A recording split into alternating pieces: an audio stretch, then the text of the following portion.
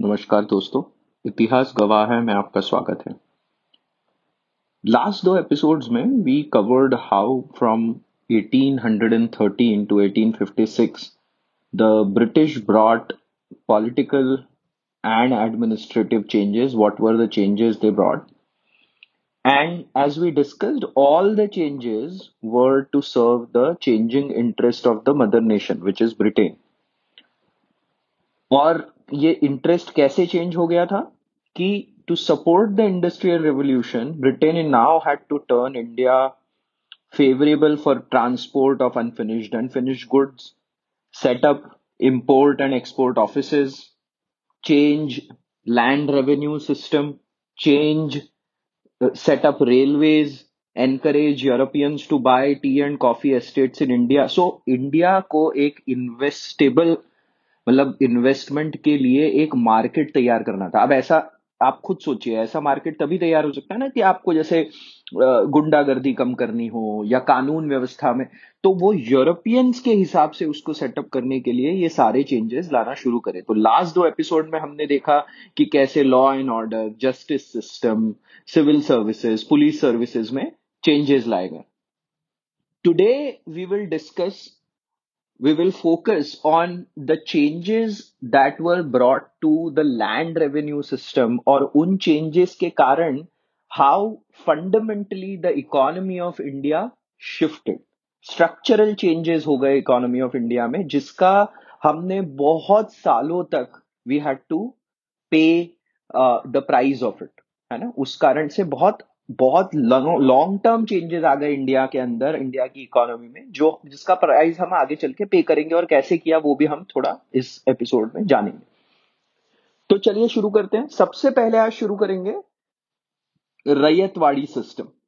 Ryotwari system क्या था कि सबसे पहले तो ये समझना चाहिए कि इसके लिए बहुत सारे साम्राज्यवादी जो लेखक है, साम्राज्यवादी लेखक मतलब कि वो लोग ऐसा कहते हैं कि भाई ये देखो, ये रैयत तो ऐसी कोई फिलोसफिकल विचार थे जिसके कारण से ये सिस्टम लाया गया। सो सबसे पहले वो लोग कहते हैं कि ये सिस्टम पेट्रियार्कल जो इंडियन सोसाइटी है उससे बहुत मिला जुला था। और पहले तो they also give example of Sher Shah Suri and Akbar who set up Ryotwari system in some of the areas of India. और वो उसका एग्जाम्पल देते के कहते हैं कि हम तो बस इसी को कंटिन्यू कर रहे थे। दूसरा क्या था कि वो डेविड रिकार्डो के लगान सिद्धांत को रेफर करते हैं। तो लगान सिद्धांत, David Ricardo's work, basically David Ricardo said that zamindar is a parasitic entity. वो खुद से मेहनत ना करके जो जमीन का प्रोडक्टिविटी होता है, जो प्रोडक्शन होता है उसका हिस्सा ले लेता है, तो वो एक पैरासाइटिक एंटिटी है। तो जमींदारों को बीच में से हटाकर किसान का जितना प्रोडक्शन है उसमें से उसका किसान का जो श्रम है और इक्विपमेंट कॉस्ट हटा के जो कुछ बचता है उस पे अधिकार ज्यादा से ज्यादा सरकार लगा सकती है, और उसी पे ही फिर इन्होंने रेवेन्यू लगाना शुरू करा। तो ये कहते हैं कि अरे भाई थोड़ा ये फिलॉसफी से कनेक्टेड था, बट देखिए फिलॉसफी या विचारधारा से कनेक्टेड तो होगा रैयतवाड़ी सिस्टम, ऐसा कोई मना नहीं कर रहा है, पर उसका बड़ा reason was more physical and economic. तो इकोनॉमिक रीजन क्या था? इकोनॉमिक रीजन एक ये था कि परमानेंट सेटलमेंट से court of directors were not happy. हमको ये पहले भी पता है ना, कि जब परमानेंट सेटलमेंट लाया गया था तो परमानेंट सेटलमेंट को लेकर प्रॉब्लम ये हो गया था कि जमींदारों को अब जो सरकार को देना है वो इंक्रीज ही नहीं हो रहा है despite the increase in productive area of the land, है ना। तो वो गड़बड़ था, तो वो उन्होंने स्प्रेड करवाने से मना कर दिया। और दूसरा क्या था? इंडस्ट्रियल रेवोल्यूशन को सपोर्ट करना था। ब्रिटेन में जो इंडस्ट्रियल रेवोल्यूशन चल रही थी उसको सपोर्ट करने के लिए भी पैसा चाहिए था। अच्छा, रैयतवाड़ी जब आप देखेंगे as as where was it experimented, तो इसका एक्सपेरिमेंटेशन जो था वो 1792 में कर्नल रीड ने 12 महल के एरिया में शुरू कर दिया था। ठीक है, and colonel Read lost interest in Ryotwari का सिस्टम, बट दो जो जो वहां पे कलेक्टर थे उस टाइम, मुनरो, उनको इस टाइम इसमें इंटरेस्ट आ गया था, तो बाय 1809 उन्होंने इसके साथ एक्सपेरिमेंट करा एज अ कलेक्टर। और फिर जब वो बाद में 1818 में मद्रास के गवर्नर बन के आए, तो उन्होंने इसको इम्प्लीमेंट किया। और ये डेवलप ऐसे हुआ कि शुरू में एक रीजन तो जो मैंने कोर्ट ऑफ डायरेक्टर्स का बताया कि permanent settlement they did not want to implement in in areas of Madras. दूसरा, Madras needed funds for war, तो ये उस टाइम ही इसका एक्सपेरिमेंट शुरू होने लग गया था, जैसे मैंने कहा 1792 में। और तीसरा ये था कि जमींदार नाम का ऐसा कोई क्लियर कट वर्ग नहीं था south southern part of India में। तो वहां पर जमींदार एज अ स्पेसिफिक क्लास वैसे ही एब्सेंट था, तो उससे भी रैयतवाड़ी को लगाने में एनकरेजमेंट मिला ईस्ट इंडिया कंपनी को। फिर तो पहले फेज इसको ना 3 फेज में लगाया गया था। पहले फेज में ये हुआ कि सीधे सीधे रैयतों का निर्माण करा गया। और रैयत मतलब क्या है कि बहुत सारे फार्मर्स मिल के एक जमीन की वसूली अब सीधे रैयत से ही होगी, है ना। वो फार्मर्स का एक ग्रुप है जिससे वो लैंड रेवेन्यू की वसूली करी जाएगी, ऐसा डिसाइड हुआ।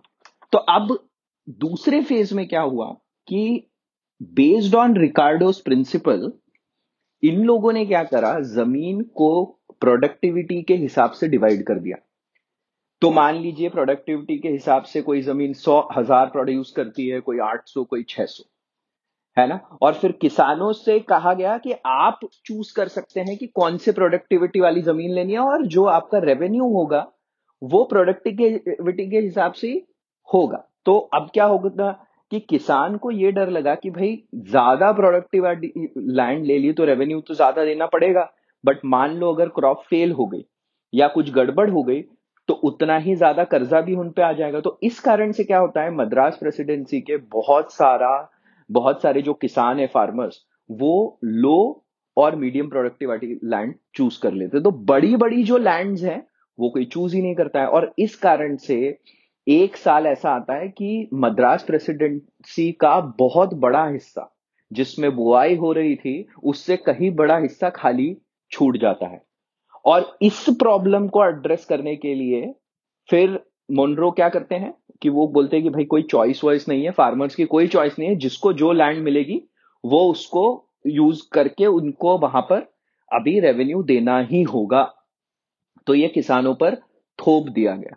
दूसरा, इन्होंने लैंड को सेलेबल बना दिया, है ना। तो सेलेबल लैंड बनाने से क्या प्रॉब्लम हुआ, सेलेबल लैंड बनाने से एक प्रॉब्लम यह हुआ कि अब लैंड का डिवीजन बहुत ज्यादा, लैंड पार्टीशन के जो विवाद होते हैं या मुद्दे होते हैं, land partition as a concept villages में बहुत बढ़ गया। ठीक है। और फिर धीरे धीरे क्या हुआ, जितने भी पुअर फार्मर्स थे, जैसे मान लीजिए कोई पुअर फार्मर है, अपना डेट नहीं दे पाया, तो वो अपनी लैंड किसी और को बेच के चले आता था। और ऐसे करके क्या हुआ, रिच फार्मर्स का एक पूरा भूमिधार वर्ग, एक जमीन एक एक वहां पैदा हो गया और जमींदारों को उन्होंने रिप्लेस कर दिया, है ना। तो ये जो एक सबसे बड़ा हमको देखना है कि अल्टीमेटली जमींदारों को हटाने की बात हुई थी, तो वो तो कुछ और नया वर्ग खड़ा हो गया जो खुद भी अभी वैसे ही रिच था। दूसरा, सरकार ही सबसे क्रूर जमींदार बन गई, है ना।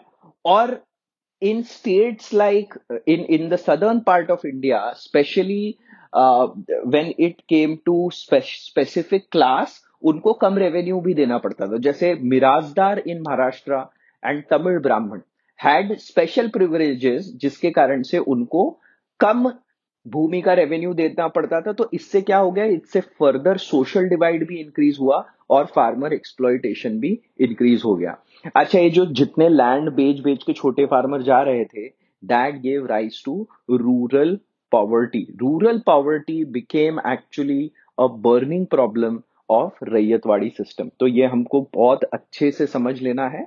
और इसलिए रैयतवाड़ी जो एरियाज हैं उसमें जब बाद में 1857 का रिवॉल्ट होगा तो उसमें हम देखेंगे कि रैयतवाड़ी एरिया से बहुत ज्यादा farmer participated in that revolt. अब दूसरा जो सिस्टम था लैंड रेवेन्यू, तो एक तो हो गया Ryotwari which was like more prevalent in the west and south west part of India. दूसरा सिस्टम लाया गया which was called as Mahalwari system. और Mahalwari system was brought to first Mughal ruled जो स्टेट्स थे, तो नॉर्थ इंडिया, और बाद में इसको north west parts of India में भी फैलाया गया।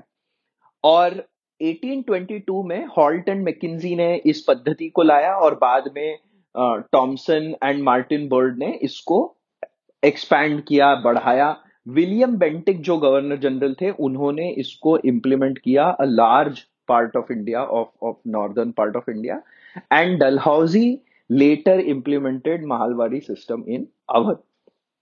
अब महालवाड़ी सिस्टम क्या है? सेम है कि जो जोतेदार के जो एक बड़ा ग्रुप है, तो बहुत सारे किसान हैं, उनका एक बड़ा ग्रुप है जो जोतते हैं खेतों को, उनका एक बहुत बड़ा ग्रुप है। उस एक महाल है, मतलब वो बहुत सारी जमीनों का एक पूरा टुगेदर, उनको एक महाल कहा गया है। और जमीन सामूहिक होगी इस केस में, ठीक है। और अगर किसान मान लीजिए चुका नहीं पाया, तो महाल उनकी जगह जो ग्रुप है वो चुकता कर देगा, और जमीन को बांट लिया जाएगा, है ना।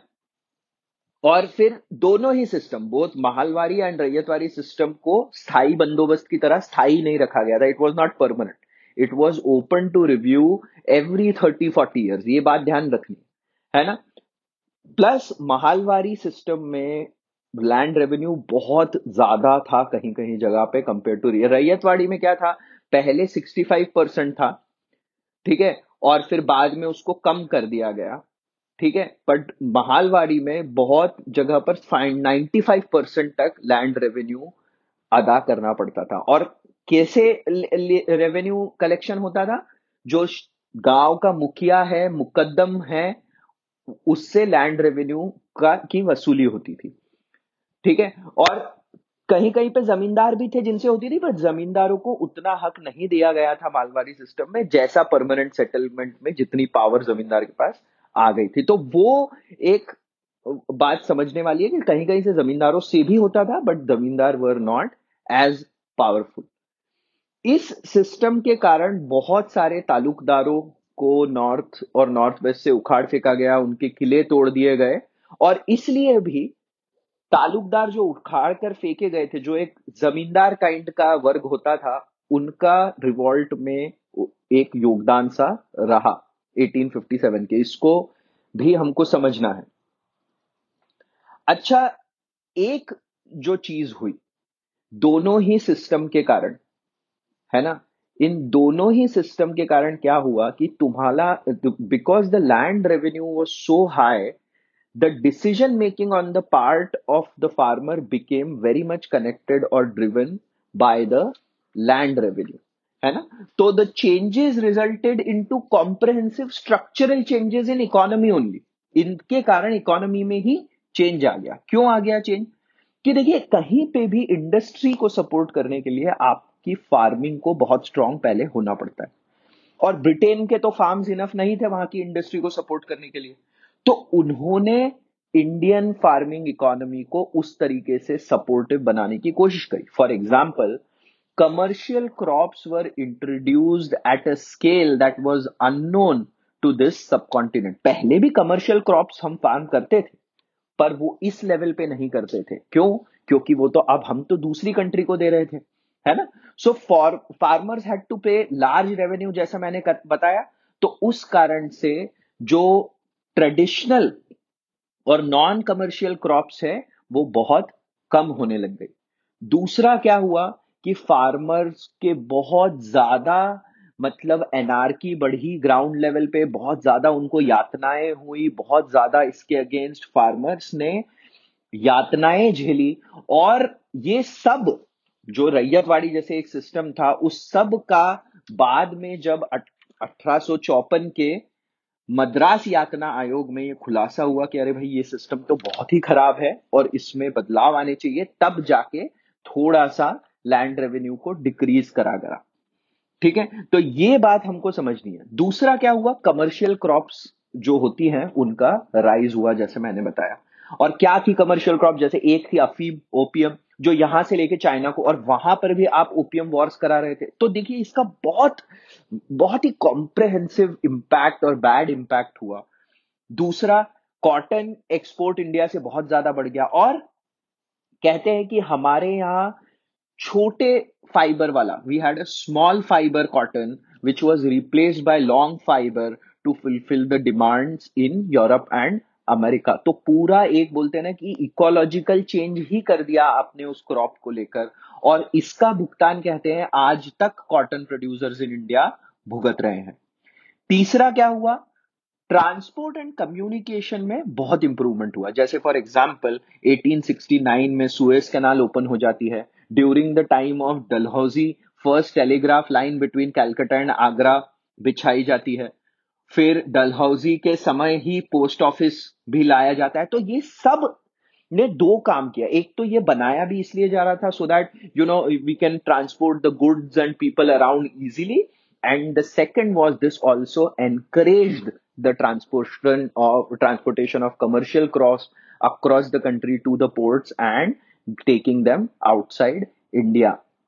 अच्छा, कैश क्रॉप को प्रायोरिटाइज इसलिए करते थे फार्मर्स क्योंकि रेवेन्यू चुकता करने का ज्यादा चांस होता था, और because they would prioritise cash crop it reduce the overall grain production, and on top of that the produce grains was increasingly and frequently diverted to Britain to support growth of towns during industrial revolution। तो आप देख रहे हैं ना, सब तरफ से बेचारा किसान मार झेल रहा है, सब तरफ से, क्योंकि रेवेन्यू ज्यादा देना पड़ रहा है तो उसकी परचेसिंग पावर कम हो गई। किसान की परचेसिंग पावर कम हो गई तो बाद में इंडस्ट्रियल डेवलपमेंट हो पाए इंडिया में, ऐसा उसका चांस भी खत्म सा होने लग गया, क्योंकि हमारा किसान की परचेसिंग पावर बढ़ी नहीं रही है। भले ही वो प्रोड्यूस ज्यादा कर रहे हैं, but they are not getting purchasing power because of an extremely high land revenue. दूसरा, हमारी इकोनॉमी में स्ट्रक्चरल चेंज क्या आ गया कि अब हम एक्सपोर्टर ऑफ अनफिनिश्ड गुड्स बन गए और इंपोर्टर ऑफ फिनिश्ड गुड्स बन गए, पूरा उल्टा ही हो गया। तीसरा, इतनी ज्यादा रूरल पॉवर्टी बढ़ गई क्योंकि बहुत सारे किसानों ने अपनी जमीन बेच दी, और प्रॉब्लम्स वैसी की वैसी ही रही क्योंकि एक पावरफुल क्लास को दूसरी पावरफुल क्लास ने, भले ही नाम कुछ भी हो, उसने रिप्लेस कर दिया। चौथा, हमारा ग्रेन लगातार कहीं ना कहीं ब्रिटेन में डाइवर्ट किया जाता to support the growth there, और इस कारण से फ्रीक्वेंटली इस तरीके की पॉलिसी ने frequently it contributed to famines. 1770 में हमने देखा था रॉबर्ट क्लाइव के टाइम, जो डायर की थी, उसके कारण एक गड़बड़ जो हुई थी एडमिनिस्ट्रेशन में, उसके अंदर फैमाइन आ जाता है। फिर 1883 में आता है, 1866 में, 1873 में, 1892 में, 1897 में, 1943 में।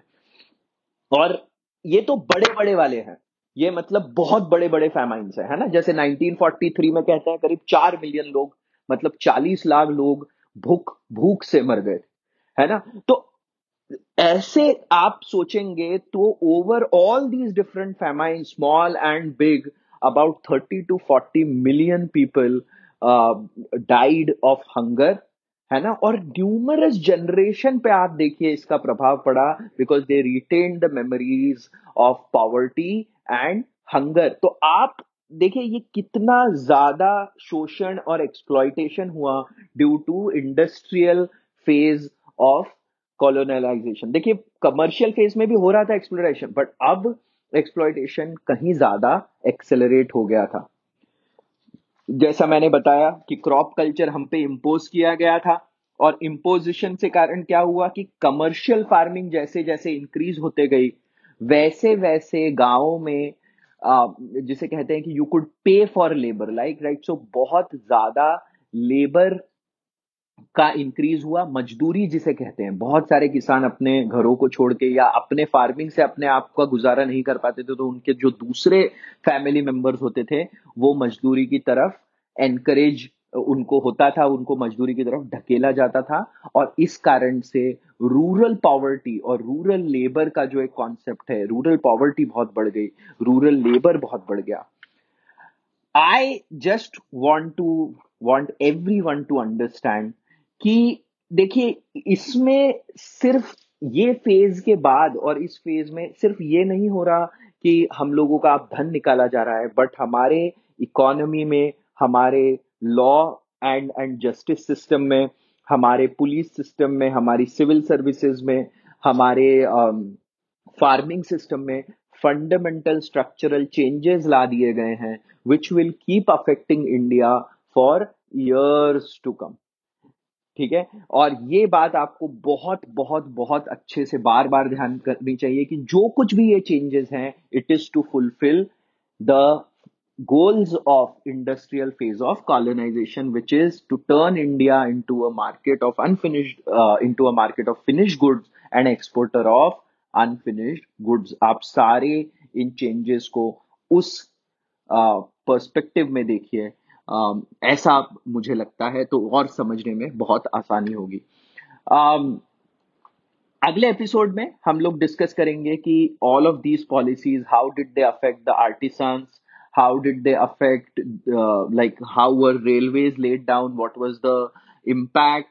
We will also see the social, cultural and education policy of British East India Company in the industrial phase of colonization.